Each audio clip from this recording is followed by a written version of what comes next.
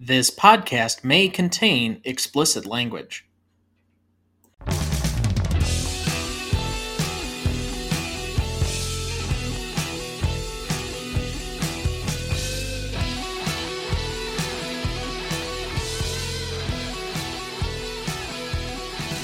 Welcome to the Greatest Movie of All Time podcast, the show that uses a unique grading style to redefine what the greatest movies are. I'm Tom Duncan. And I'm Dana Duncan. Tonight, for our 158th episode, we revisit Martin Scorsese's gangster classic, Goodfellas from 1990, written and directed by Martin Scorsese, co-written by Nicholas Pileggi, starring Robert De Niro as James Conway, Ray Liotta as Henry Hill, Joe Pesci as Tommy DeVito, Lorraine Bracco as Karen Hill, Paul Sorvino as Paul Cicero, Frank Sivero as Frankie Carbone, Tony Darrow as Sonny Buns, Mike Starr as Frenchie, Frank Vincent as Billy Batts, Chuck Lowe as Morris Kessler, Frank DeLeo as Tuddy Cicero, Henny Youngman as himself, Gina Mastrogiacomo as Janice Rossi, and Catherine Scorsese as Tommy's mother. Goodfellas was released on September 19th, 1990. It made an estimated $47.1 million on a budget of $25 million. Critics were overwhelmingly positive, with some saying Goodfellas is easily one of the year's best films.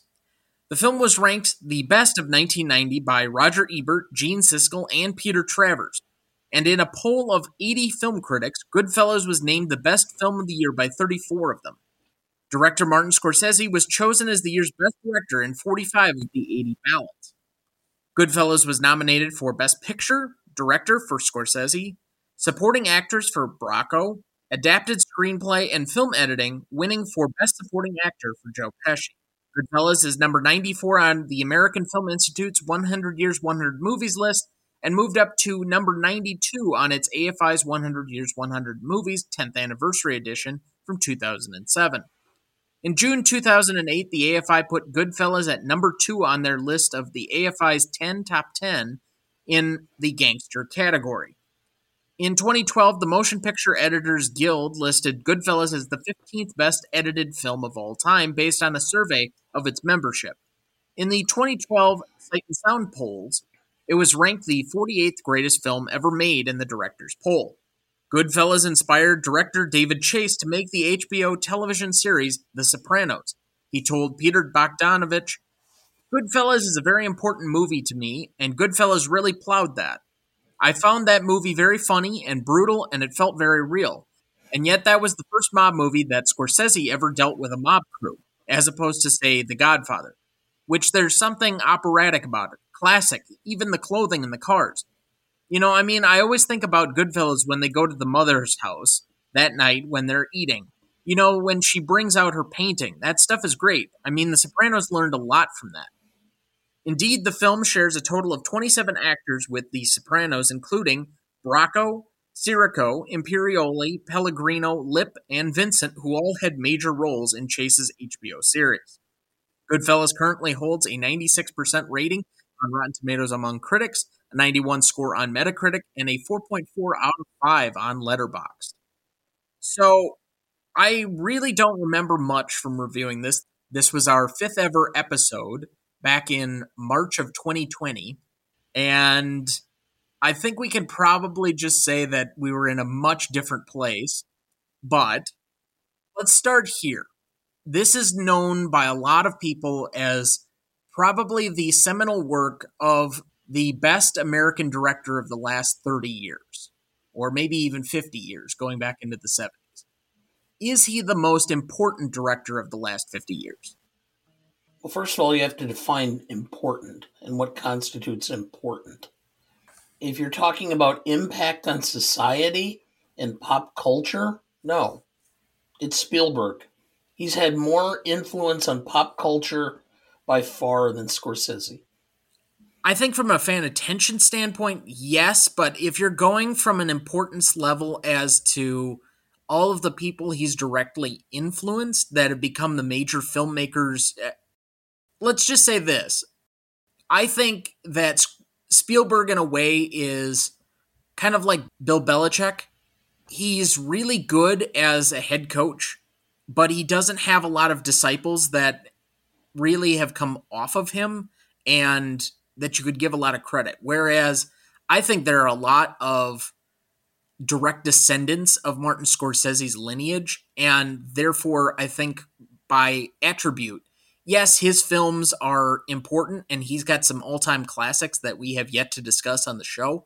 But if you look at somebody like Quentin Tarantino, he seems like an acolyte of sorts of the movies that Scorsese's been making since Taxi Driver.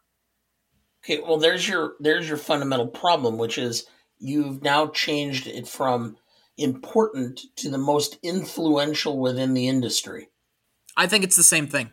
No, I don't. I mean, important is it you just throw out the term important director, and what you're talking about is the most influential within the industry. Okay, there I could honestly say that you have an argument to be made. But as far as the most important and the one that's been able to draw or help refine certain genres within film, no, I would go back again and say it's Spielberg. I'm not talking about other people. I'm talking about how things were crafted, what types of movies were being done. I mean, Scorsese's primary, I hate to, I'm not trying to minimize it, but his films all have a certain feel. They're violent and they're profane for a large portion. A large part of American society is put off by both. Okay, so he does not have a broad appeal. He has a broad appeal to cinemaphiles who are used to that and people who love that grit, but I don't think Okay, if you want to make the argument that Spielberg is the most important director, then I'll just stack films against each other. Because yes, while Jaws has taken up a considerable space in our top 10 and we've done more of his movies than any other director up to this point, that being Steven Spielberg. How many movies of Steven Spielberg have we done post 1998? In that time, Martin Scorsese has put out at least 4 different films that are all $100+ million grossers, and I can't imagine that Spielberg has done much other than Catch Me If You Can and maybe Bridge of Spies. I liked Ready Player One a lot more than a lot of critics did, but is that something that's like classic? Whereas Wolf of Wall Street, you've got The Departed, you've got Shutter Island. He's got plenty of films since the year 2000, and I still think that his outsized influence and reverence within the industry as well as moviegoers is significant in a way that Spielberg's has seemed to fade a little bit over time. okay. When you look at the broader range of what we're talking about, I mean, Spielberg has done a spy thriller. He's done a war film. He's done a musical. He's done a comedy. He has done a homage to his heritage in Schindler's List. He's had a broader range of experiences, whereas Scorsese has been within a certain lane. And there I'll just generally disagree with you. While Spielberg has touched on a bunch of different genres, and I will admit that, Scorsese is not like a one note person. Yes, he's most known for some of his gangster films and some of his most violent, but he has a Wall Street movie, he has a horror film, he has a sports movie. Yes, he's done a lot of crime films, and he's done a lot of dramas. What sports film? Oh, Raging Bull? Not only Raging Bull, but The Color of Money. Okay. So he did a religious film. Don't tell religious people that. Well, he also did Silence, which is technically a religious film. Yeah. And I know that he's kind of got another crime movie of sorts coming out, but realistically, of things that are not superhero movies right now, what is being made other than horror films and crime films? I don't know. I don't understand. I don't understand the fascination with certain things. I don't know. You know that I have a special place for Sir Stephen, and obviously this podcast has served him well and we have yet to visit some of his movies that still will be coming up. I think Schindler's is on the list for later this year, and I still think that's his best movie, if not his most important film. But even so, I don't think that you can ignore the place that Scorsese has within the industry and within some of the most popular directors of the last 30 to 40 years. And by extension, thus making him a much more essential and important figure within movie making and movie going culture. Okay. I think it comes down to how you define what is the most important director. Well, yeah, that's fine, but I don't think that there's anything separate from most important and influential. Okay. I would disagree as I already have. So, So, one of the things that we didn't visit on the initial podcast, I'm pretty sure, because this question has popped up a little bit later than some of our most original episodes. What is your relationship to this movie? I knew of it. I did not see it when it was released. I think I saw it in bits and pieces over time. And I think the first time I watched it all the way through was for the show back in 2020. So, I've watched it coming or before this week. I had watched it probably 3, maybe 4 times. And it's been an odd road. It's been kind of an up and down type of journey for me because I loved the Godfather movies as a kid, and I always thought of this as a more inferior version of those movies, where those are much more Shakespearean and they have a high level of drama, and I don't know, the ebbs and flows of that seem more momentous. This film was so against type for those movies. And I know that gangster films is not a genre that you normally care for. And it's part of the reason that I probably didn't have as much of a good feeling about some of these movies, because you've shaped some of my viewpoints on this, at least early on when I was kind of getting into adult movies, let's say. I loved The Departed, and that should have been a reason why I should have additionally loved this movie. But there was always something seemingly inaccessible for me with this movie. I remember the first time hearing about this movie, there was a Godfather marathon or something on like AMC, and they had Rudy Giuliani on to dish about this. Yes, this is like before Rudy Giuliani went like off the deep end, and back when he was still America's mayor type shit. This is probably mid 2000s.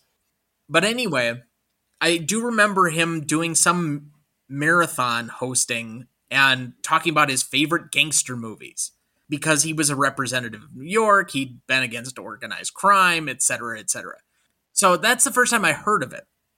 But I've always just never quite gotten why this movie was so popular, especially compared to the Godfather movies. And strangely enough, I don't know why this time, but the movies seemed to start to click for me. And I found it much more enjoyable. And I actually went back and watched it a second time before, because I had actual time to do that instead of trying to wedge it in Monday and Tuesday night before we record. But for whatever reason, I think I've finally started to understand why people are obsessed with this movie. well, maybe you can explain it to me because I still don't get it. Okay. I mean, part of it's probably because I'm very jaded. Yeah, I get that. And so I never saw the romanticism or the whatever you want to call it in this lifestyle. I just don't get it yet. I don't know why you're so foreign to a lot of these gangster films. I really don't, because while, yes, they're violent and they're criminal activity and the rest of it, there is a larger aspect of what I guess is relatable to America even within these. And I think that's why they're popular is it's a extrapolated version of a lot of themes that Americans are dealing with, even within, or things that appeal to Americans within these types of stories where they can be somewhat placed in a fantasy of sorts. It's kind of the same way that Wall Street movies are appealing. Yeah. Well, it's or any film where it's the super rich, because Americans like live vicariously through certain aspects of these films. I would say And super privileged. Yes, super rich fits into that, but I want to broaden that a little bit. okay, so but yes, it's a vicarious lifestyle or living of that lifestyle, and I guess for some people this is enticing. I don't see it, so I don't have the same connection to it. And it's fine. You know, other people do great. Have at it. You can have my seat at the theater. So you're really not going to be in line for Killers of the Flower Moon this year? With its estimated 4-hour runtime? But that is a crime thriller. It is a police investigation and a mystery to some extent. So I'm going to be much more inclined to watch that than just the raw gangster film. And it just seemed like every third scene, Joe Pesci is just without reason killing somebody. Okay, so then let me ask you, what do you actually think this movie is about? Achieving a lifestyle, a level of respect that you do not believe you could get any other way but through this vehicle. Hill comes from a nothing family in a nothing neighborhood, and the way he sees that he's going to be important and to have affluence and to be respected is by joining the mob. Or you could insert mob, you could say street gang, whatever. That's ultimately what the reason a lot of people join these gangs is for that level of self respect, that those connections, the ability to advance. And that's ultimately what this film is about, showing how Henry Hill goes about trying to achieve things.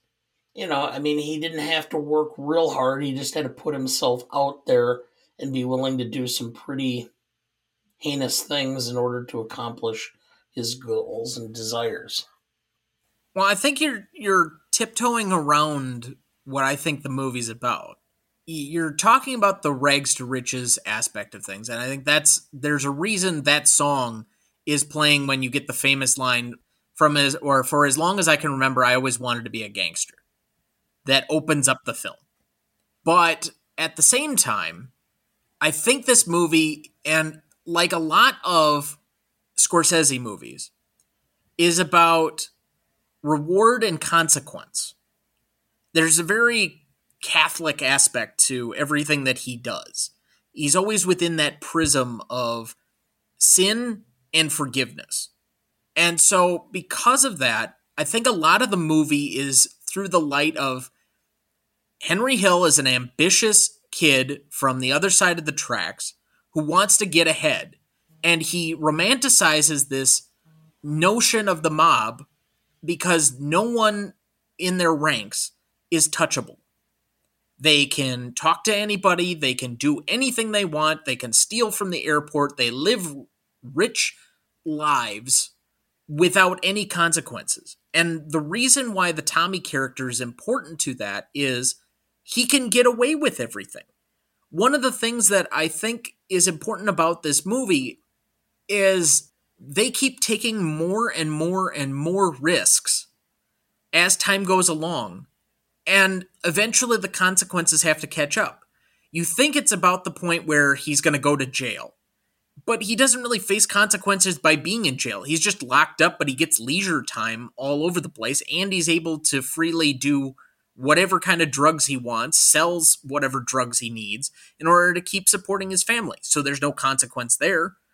Really, the only consequences start to pile on when he's caught for drugs by surrounding himself with some rather, crappy criminals by comparison to the people that he used to work with.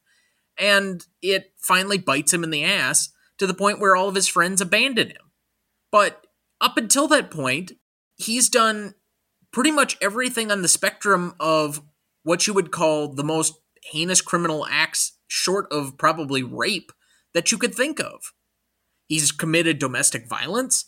He's committed battery. He's committed assault. He's committed grand larceny. He's murdered people. I mean, literally every possible thing that you could think of. And even at the end, he avoids consequence by just taking the easy route out and ratting on all of his friends. Yeah, I think we're talking the same thing, but just in different ways. Well, I think where I had the problems with this movie is always the second half. It's why I've had such difficulty with like Citizen Kane. There's the rise in the first half, and the second half is the fall. One of the great things about the Godfather movies is the Godfather Part 1 is all rise, and the Godfather Part 2 is all fall. And you can like both as separate entities to each other, but when it's contained in the same movie, it always challenged me as a viewer in a way that I guess the Godfather movies didn't. That's why I always liked Godfather Part 1 as opposed to Godfather Part 2. I've never really liked the fall. I always liked the rise. But eventually, once you get into that last half an hour of the film, and the helicopters following him, and there's all the kinetic action, I just don't think that that part of the film is supposed to be likable at first. You have to have multiple viewings to kind of get what you need to out of that scene and that sequence and understand exactly who these people were. The first half of the movies is incredibly energetic and fun, and it's enjoyable watching even as they commit these terrible acts, all the fun that they seem to be having just being on top of the world. But it's when they start to get knocked off that it just takes a dour turn. Your anti-heroes seem to be mired in a lot of consequence for once. And it just makes the film a little bit more challenging. So why don't we give everybody just a little bit more background on the film? Do you have a plot summary ready for us? Yes. Goodfellas is a gritty and gripping crime drama that follows the rise and fall of Henry Hill, a young man seduced by the allure of the mob life. Set in the bustling and dangerous world of organized crime in New York City, the film takes us on a journey through the inner workings of the mafia with its codes of honor, loyalty, and violence. We witness the glamorous lifestyle that comes with being a member of the family, as well as the price one must pay for crossing the line. With sharp writing, powerful performances, and a masterful direction, Goodfellas delivers a cinematic experience that is both thrilling and thought provoking, asking us to question the morality of those who live outside the law and the consequences of pursuing power and wealth at any cost. Thank you. Did you know? According to Henry Hill, whose life was the basis for the book and film, Joe Pesci's portrayal of Tommy DeSimone was 90 to 99% accurate, with one notable exception. The real Tommy DeSimone was massively built. Did you know? According to Nicholas Pileggi, some mobsters were hired as extras to lend authenticity to scenes. The mobsters gave Warner Brothers fake social security numbers, and no one knows how they received their paychecks. Did you know? Martin Scorsese first got wind of Nicholas Pileggi's book, Wise Guy, when he was handed the galley proofs. Although Scorsese had sworn off making another gangster movie, he immediately cold called the writer and told him, "I've been waiting for this book for my entire life." Pileggi replied, "I've been waiting for this phone call for my entire life." Did you know? According to Ray Liotta, Martin Scorsese was so involved in every detail of the cast's wardrobe that he tied Liotta's tie himself to make sure it was accurate for the film's setting. Did you know? The painting that Joe Pesci's character's mother brings out was actually painted by Wise Guy author Nicholas Pileggi's mother. Did you know? After Joe Pesci's mother saw the film, she told him the movie was good, then asked him if he had to curse so much. Did you know? Fuck and its derivatives are used 321 times, an average of 2.04 per minute. Joe Pesci says about half of them. The script called for the word to be used 70 times, but much of the dialogue was improvised during shooting, and the expletives piled up. At the time of the film's release, it had the most profanity of any movie in history. As of 2020, it's number 15, with The Wolf of Wall Street from 2013, also a Martin Scorsese movie, at number 3, a movie we will cover in a couple of months. What's number 1? That I don't know. For a while when I was growing up, it was the South Park movie. Ah, That was like over 500, I think. okay. But I don't know for sure. I should have probably looked that up. And with that, we'll take our first break and we will be right back. Before we jump back into the episode, next week we are discussing the film that won John Huston his only Best Director Oscar, The Treasure of the Sierra Madre from 1948. Written and directed by John Huston, starring Humphrey Bogart and Walter Houston. You won't want to miss that one, so watch ahead of the show by searching the Real Good app to find where it's streaming for you. That's REELGOOD. So, we will jump right from here into the Stanley rubric. And if you've not listened to one of our revisit episodes before, you might be wondering where the best performance and all the other categories that are normally in this section are. You can go back to the original episode and listen, although they don't have as detailed of a description and all of the categories that we've normally done. It has most of them, and you can probably pick up some tidbits from the first time that we did the show. But we're going to compare and contrast against our original scores and see if we were correct or wrong. So the original legacy score for this one was an 8.5. Did you think we got it right or wrong, Dad?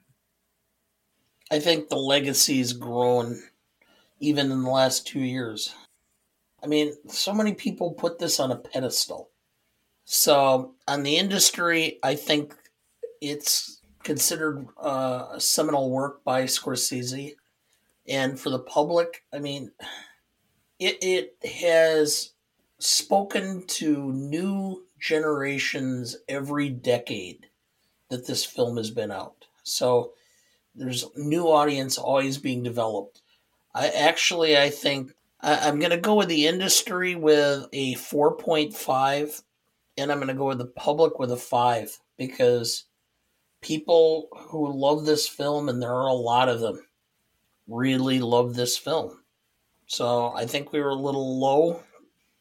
I agree. We were a little low. I don't know if it's taken on any more significance than it had, but given that this is the third listed film behind the two Godfather films as like the quintessential gangster movies, I don't think you start any gangster movie list without this being in the top 3. I do agree with your score, even though we had our categories a little bit flipped. I went a 5 for the industry. I think this is a widely well-regarded film within the industry. I think most people consider it to be Scorsese's best movie. I don't agree with that. We will revisit what I think is his best movie later sometime this year in Taxi Driver. But I only went a 4.5 for the audience just because of the element that you introduced a little bit earlier. Not everybody, like my mother, is going to want to watch a violent, profane gangster movie. And the people that love this really love it, and there are a lot of people that really love this movie, but there's also a few detractors that this is just not going to be their movie. So I don't think it's as universal. So I also have a 9.5, so the math is easy on this one. You know, I wonder, and I'll just pose this question. It's got me thinking a little bit. When we do a revisit, should we come to a consensus score instead of an average? Maybe that would be better. Would be more accurate. Well, especially because with a few of the movies that we're doing, yes, the average usually works out without us having to do too much debate. But the consensus and trying to compromise and come to an agreement on things, I think might be an interesting wrinkle on doing a revisit. Yeah. Well, I suppose we could test it out in these next categories and see if there's a... Let's just put it this way. You convinced me to flip the other way on Legacy. In what? So you were going to go and match my two sets instead of going your original? I mean, it still arrives at a 9.5. Yeah, I know, but I mean, I think you made sense, and I would agree with you. If we're trying to reach a consensus on that category, that's where I would go. Okay. So then we'll go to impact significance. The original score on this was an 8. I have it slightly higher. I don't have it as high in the moment as I did in Legacy because listening to some of the history of this movie and Martin Scorsese's career, he'd made some very important films, but nothing that was a commercial hit until he started making this movie and other movies in the 90s. So this was followed by Cape Fear, and then he did Casino. Both massively overperformed for what they were at the time. But this was his first like big commercial movie. And so while it had a lot of backing by an audience, it was still a little bit limited compared to the audiences that would go out and rush to see The Departed or Wolf of Wall Street or Shutter Island. Any of these later movies where he was seen as a much better master of his craft, that he became the commercial guy as well as the auteur. Up until this point, I don't think there was the recognition of him as being this master filmmaker by the general public. And so I think he was well regarded within the industry. I do question a little bit, given that I think going into Oscars night, if I have the history correct, he was the odds on favorite to win Best Director, and we gave it to Kevin Costner and Dances with Wolves. But that controversy also helped drive up the notoriety of this film to a way that I think actually increases its legacy. So I'm not even going to hold that against it in a way that some of the other movies that didn't end up winning Oscars, we hold that against them. I think in the moment, I'm going to go for a 5 for the industry, given how much critical praise there was for this movie and that a lot of people felt it should have won Best Picture, and a 4 for the audience because I don't think they were quite on board yet with what Martin Scorsese would become as far as influence and importance for each of his movies when they came out later on in this decade. So that's a 9 overall. Okay. I'm a little bit lower. I'll agree with your score on the public because yeah, it did twice its budget, but it wasn't like a blockbuster. So I think it's grown in stature as time has gone by. As far as the industry, critics loved it. It was nominated for a bunch of Academy Awards, but just the simple fact that only Pesci ended up getting one, I have to give it a little bit down. I can't give it a perfect 5 for that reason. So I wanted the 4.5 because I think I don't think this is one of the better performances from De Niro. Ray Liotta was good, but there was just always something about Ray Liotta's performance in this and any other film I ever saw that I just never really quite bought into. On a scale of 1 to 10 as an actor, he was always a consistent 7 to 8. There was never like a performance that I ever saw of his I go, wow, that was great. And so I think that that's part of the reason why the film doesn't hold a perfect 5 for me is because I see when I watch it, every time I rewatch it, I see a few more flaws in some of the characters and the acting and such. So, and I think that's what the industry picked up on. So I went with a 4.5 for an 8.5 overall. I'm not sure I agree. Yes, compared to like Taxi Driver and Raging Bull, this is not as great of an acting performance by De Niro, but there are a lot of subtleties to his performance that are quite leading, even though he's the third lead in this movie. I think Lorraine Bracco was fantastic, and I just vehemently disagree with you on Liotta in this movie. I think the more often you watch it, the more I get out of his performance because he just seems kind of a wet behind the ears kid all the time. He seems like he's almost this lost boy trying to fit in and realize his ambition. You see early on in the film when they open up the trunk and he's just got this look of almost intense horror on his face. I think he definitely knows how to hold his own in most of these scenes where he's dealing with people that are well above him as far as the level to which they are committing crimes. And the more he just gets ingratiated into this world, I don't know. I find his performance to be actually a strength of the movie in a way that you don't get necessarily the first time or two that watching this film. Okay, I can understand that, but That being said, I don't know if I can hold the lack of recognition by the Oscars in the moment against it completely. That's the other thing. I understand where your point is. I find it a little difficult given how much most people have revisited those Oscars and said that was a mistake. okay. So as far as we're agreeing on the public, it's the industry. So do you want to just split between them?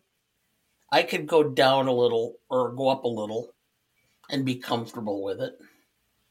So let's see. You're at an 8.5 and I'm at a 9. So that would be an 8.75. Yeah.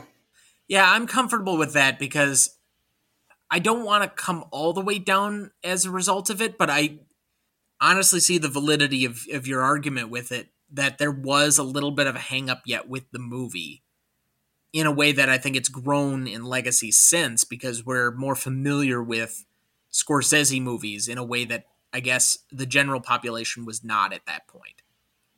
Critics were. They knew how to understand and how to handle these movies, but especially because I think some of the downfall of the movie was not as rewarding for audiences. It took multiple viewings for people to kind of warm to it in a way that lends itself to legacy but not impact. So I can go with an 8.75, even though that technically is just agreeing to the average of our two scores. Well, yes, Right. I guess.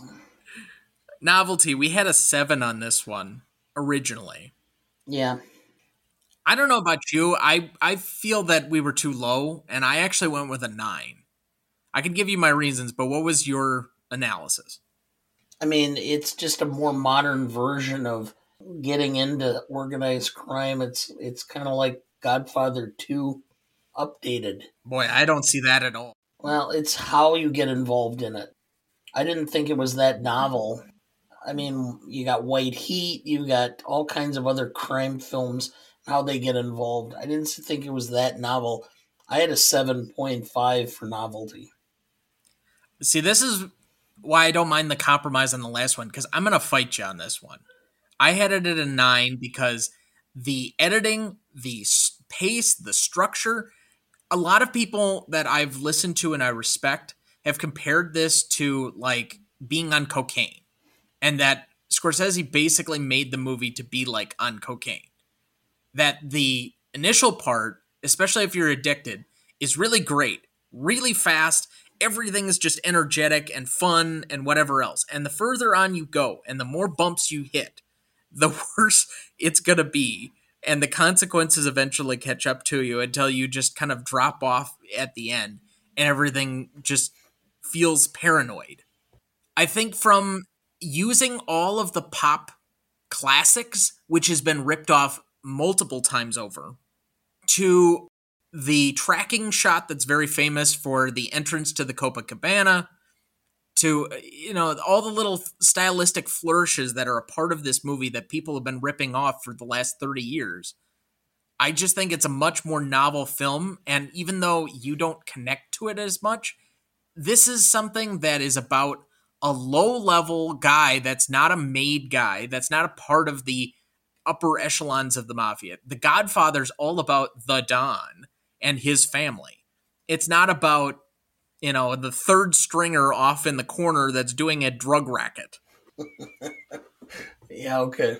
So it's focusing on more of the micro life of somebody that's in the mob as opposed to the Shakespearean machinations of a succession plan for the Don who built something and has to hand it over to one of his sons. Or the brash nature of a Jimmy Cagney film. It's not even Scarface, because it's really not about the drug trade exactly. Okay, the subject matter isn't that unique. The situation itself is not that unique. I just don't see the level of a novelty that you have at 9. With the difficulty of the names being changed, this is the only gangster story that's actually based on real people. Okay, I could go up from my 7.5 because when you stop to think about it, as the scene is starting to spin and Hill's life is spinning out of control, the scenes and the cuts are much shorter and crisper to make them more disorienting and to increase the tension and anxiety you have that you're feeling his. So I'll go up a point at 8.5. But boy, I'm having a hard time with 9. You're going to have to justify it to me. And I haven't heard it yet.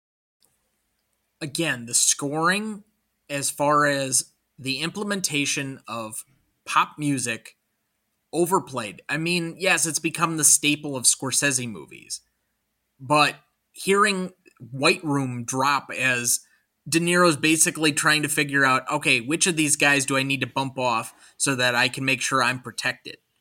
Or I already mentioned Rags to Riches starting up as he's saying, as far back as I can remember, I wanted to be a gangster. And the influence of that's been ripped off from everything as far as like Michael Bay movies, all the way up till superhero movies with the James Gunn Guardians of the Galaxy soundtracks.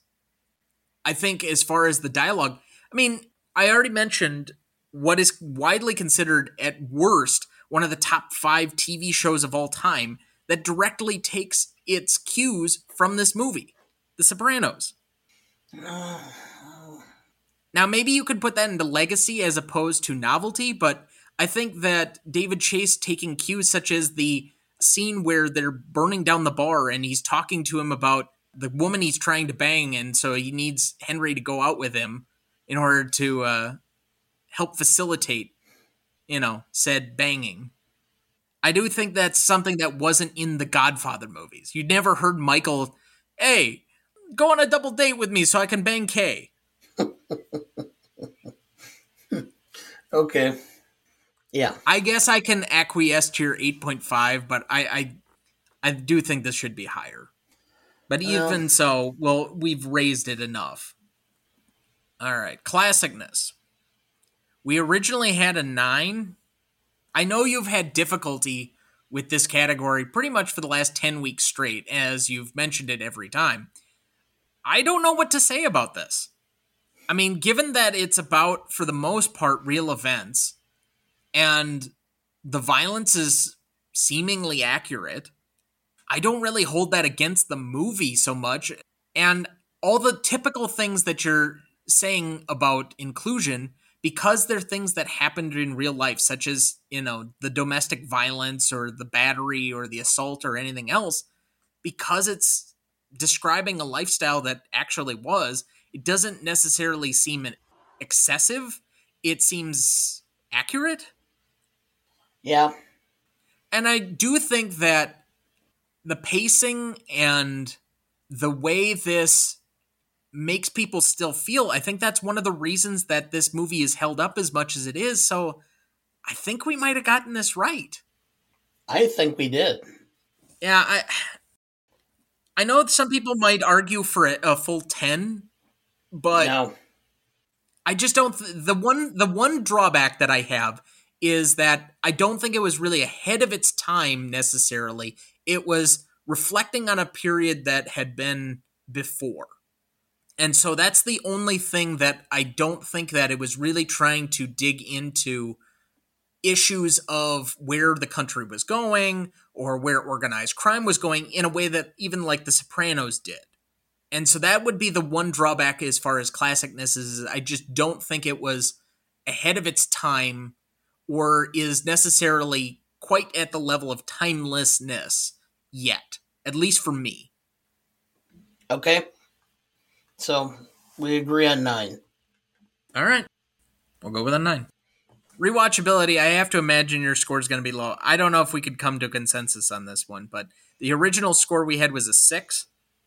All I'm going to say is I came up to an 8.5 because I feel I finally get it. I understand why this movie is rewatchable. And the fact that I watched it twice for this because I wanted to go back and rewatch it again raised it to a certain status. It's not quite among, like, I would much rather watch The Departed multiple times as I have more fun with that movie, and that was kind of my first interaction with Scorsese, but I'll go with an 8.5 right now.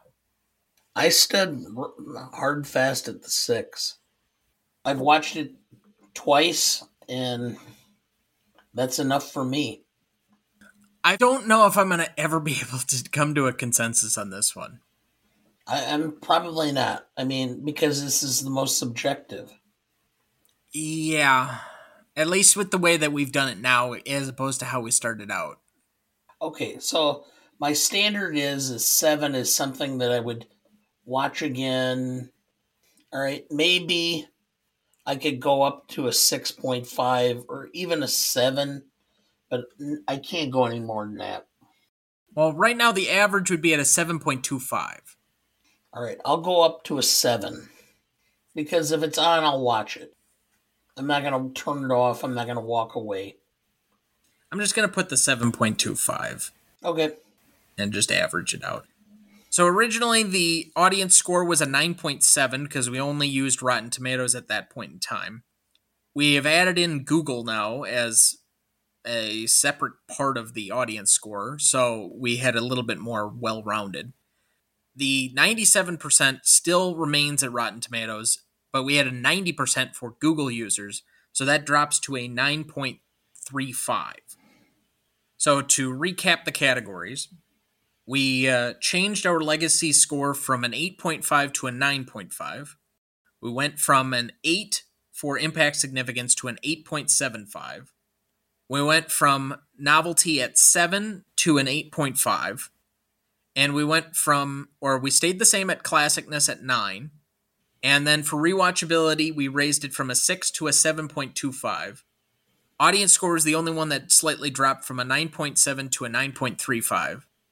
The original score on this one was a 48.2. Our new total score will be 52.35. And that would currently place it on our list between The Matrix and Groundhog Day. Okay. Let's take our second break and we'll be right back. Before we jump back into the episode, starting in May, I'm partnering with Adam Hitchcock of the Streaming Circuit podcast to start a special series on the Marvel Cinematic Universe, where we will be discussing each film from the original Iron Man up through Avengers Endgame. The first half of each show will be on his feed, and the second half we will apply the Stanley rubric to each film to determine the greatest Marvel film of all time. Don't miss out. Make sure you are subscribed to both feeds to get these episodes. Dad, do we have anyone to remember this week? We do. This week we lost Judy Farrell, 84, American actress, was in the TV show MASH.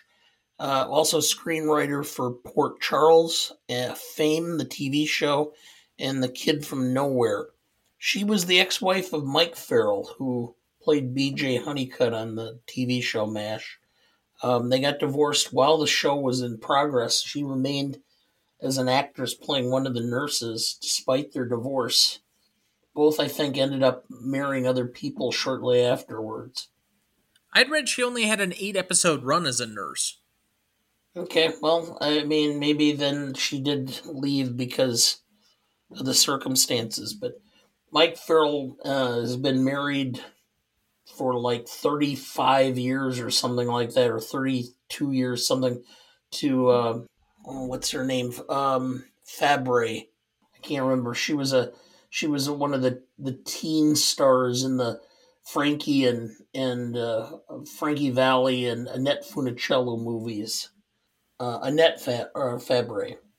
And so we remember her here for her contributions to TV and movies with a moment of silence in her honor.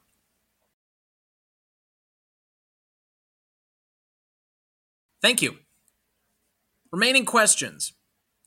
If you didn't want people ratting on you, How about you keep everyone happy and taken care of instead of constantly murdering everyone? Because it's too hard to keep everybody happy. Okay, but there's a direct comparison I have because I grew up a bit with The Sopranos. When people were in prison, they took care of their wives and their kids while they were in there so they didn't have the urge to rat on them.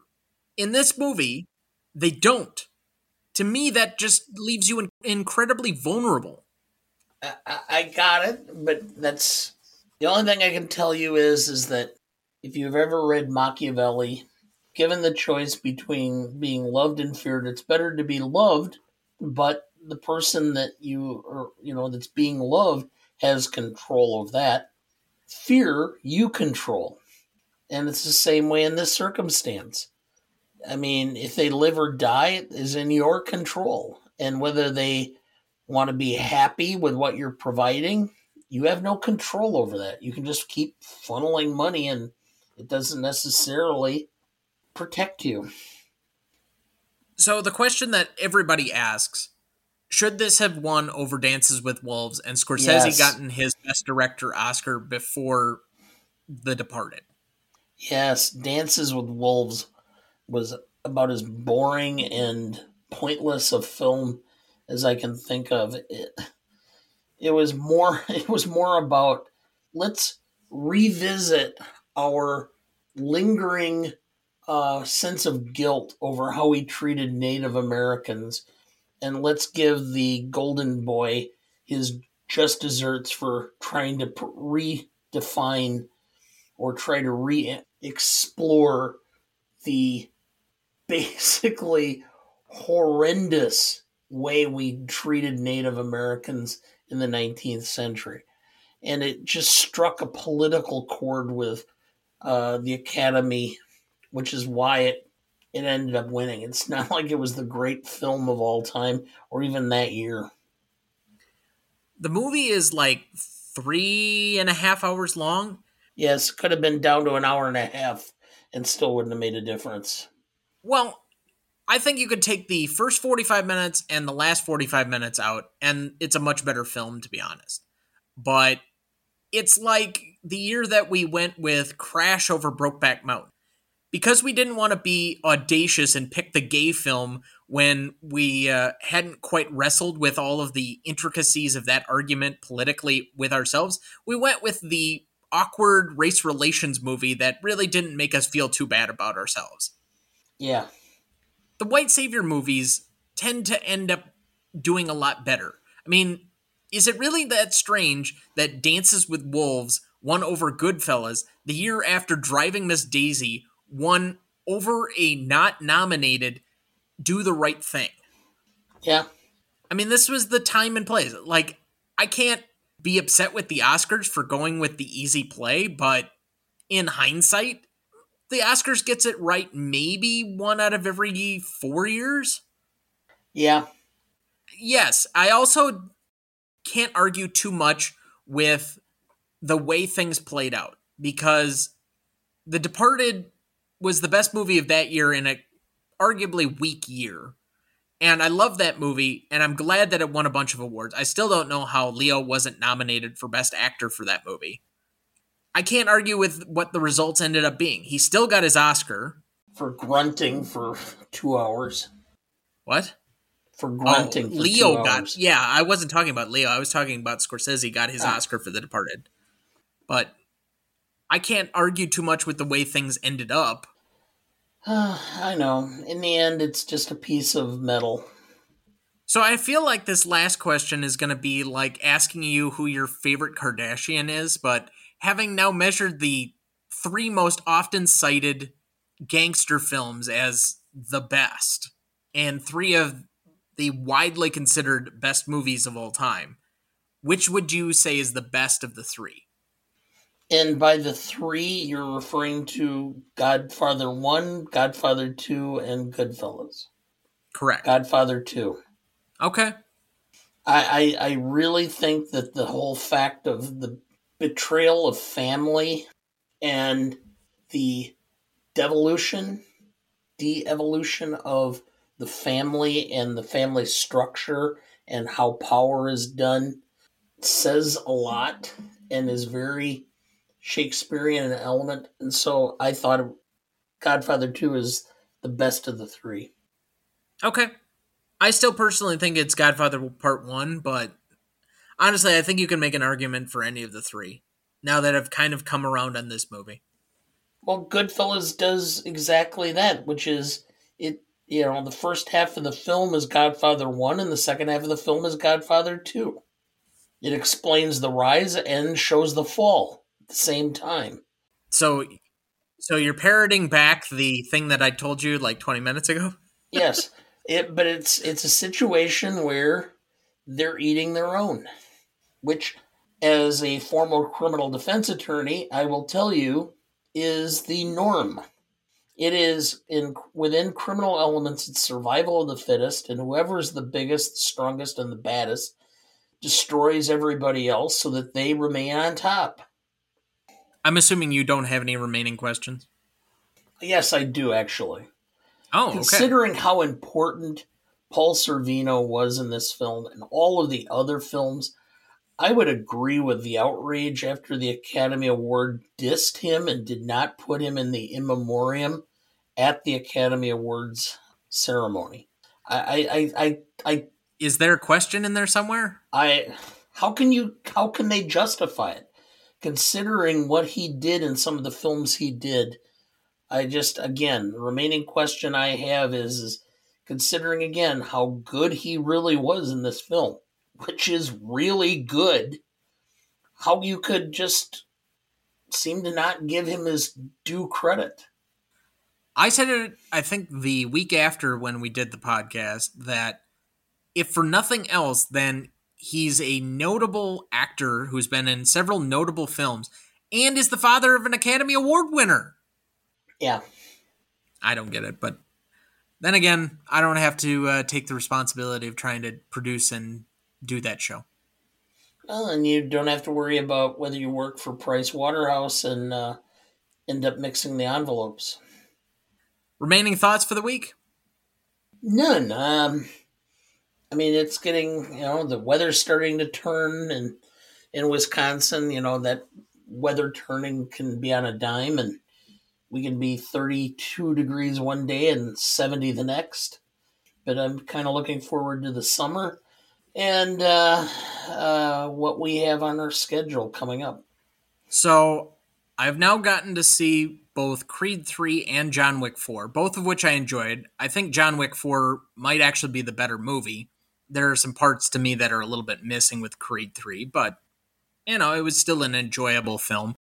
With the decline in the two superhero films that have come out so far this year and the notable hand-wringing and gnashing of teeth about comic book films and their decline, I wonder if this is the comeback of the mid-budget hit. I think to this point this year, we've already had Creed 3 and John Wick 4 have been hits. Cocaine Bear was kind of a hit, even though most critics didn't think it was a great movie. The critics haven't thought well of this upcoming Mario movie that's coming out on Friday. They did give overwhelming praise to Air. That's also coming out this weekend.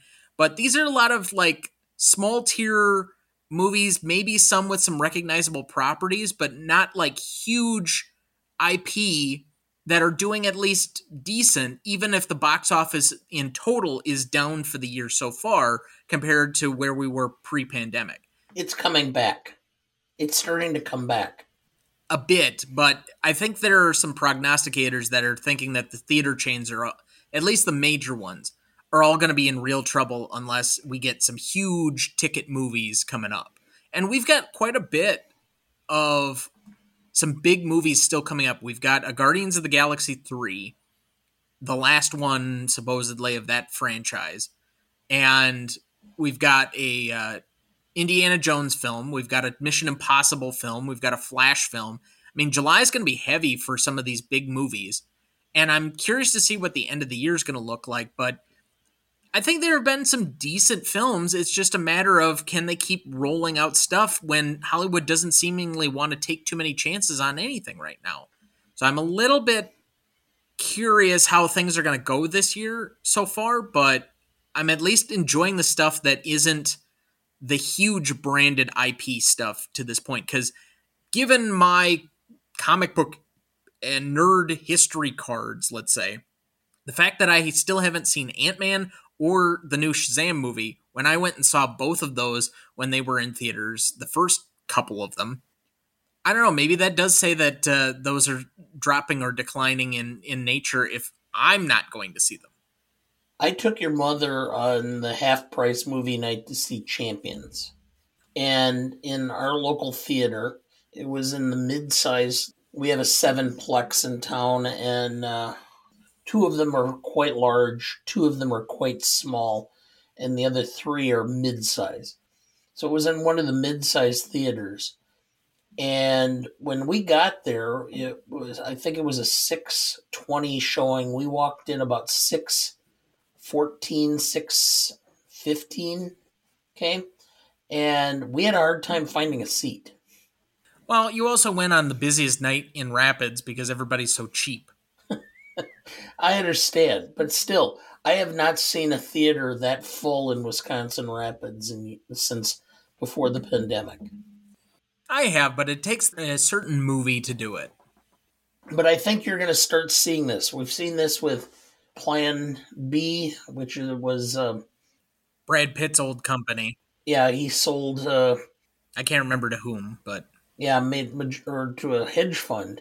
He still has control, but he does not have majority stock. Reese Witherspoon sold her production company. Woody Harrelson was the EP. He found this. It was a Spanish film originally. He had it brought in and reworked as a vehicle for himself. And I think you're going to start seeing some stars, especially middle-aged stars, who are having a hard time finding vehicles because they're not going to be in Marvel films. They're not going to be in certain genres that hit. They're going to start funding their own projects in order to put themselves in starring positions and take those chances because they want to do these films. I think that's going to be the route you're going to see as far as some of the mid-budget films. Well, that'll do it for us this week. Thank you for listening. Badges? We ain't got no badges. We don't need no badges. I don't have to show you any stinking badges. Next week, we are discussing the film that won John Huston his only Best Director Oscar, The Treasure of the Sierra Madre from 1948. Written and directed by John Huston, starring Humphrey Bogart and Walter Huston. You won't want to miss that one, so watch ahead of the show by searching the Real Good app to find where it's streaming for you. That's REELGOOD. Please like, follow, rate, and review, or whatever on whichever platform you have so that more can join in our fun. You can also email the show at thenewRonnieDuncanStudios.com or sign up for our newsletter. Find our new Facebook page on our Greatest Movie of All Time podcast, or find us on Instagram, Twitter, or TikTok at the handle @GModePodcast. The Greatest Movie of All Time is a production of Ronnie Duncan Studios. Our show is mixed, edited, and written by Thomas Duncan. Our music is thanks to Purple Planet Music. Our technical provider and distributor is Captivate FM.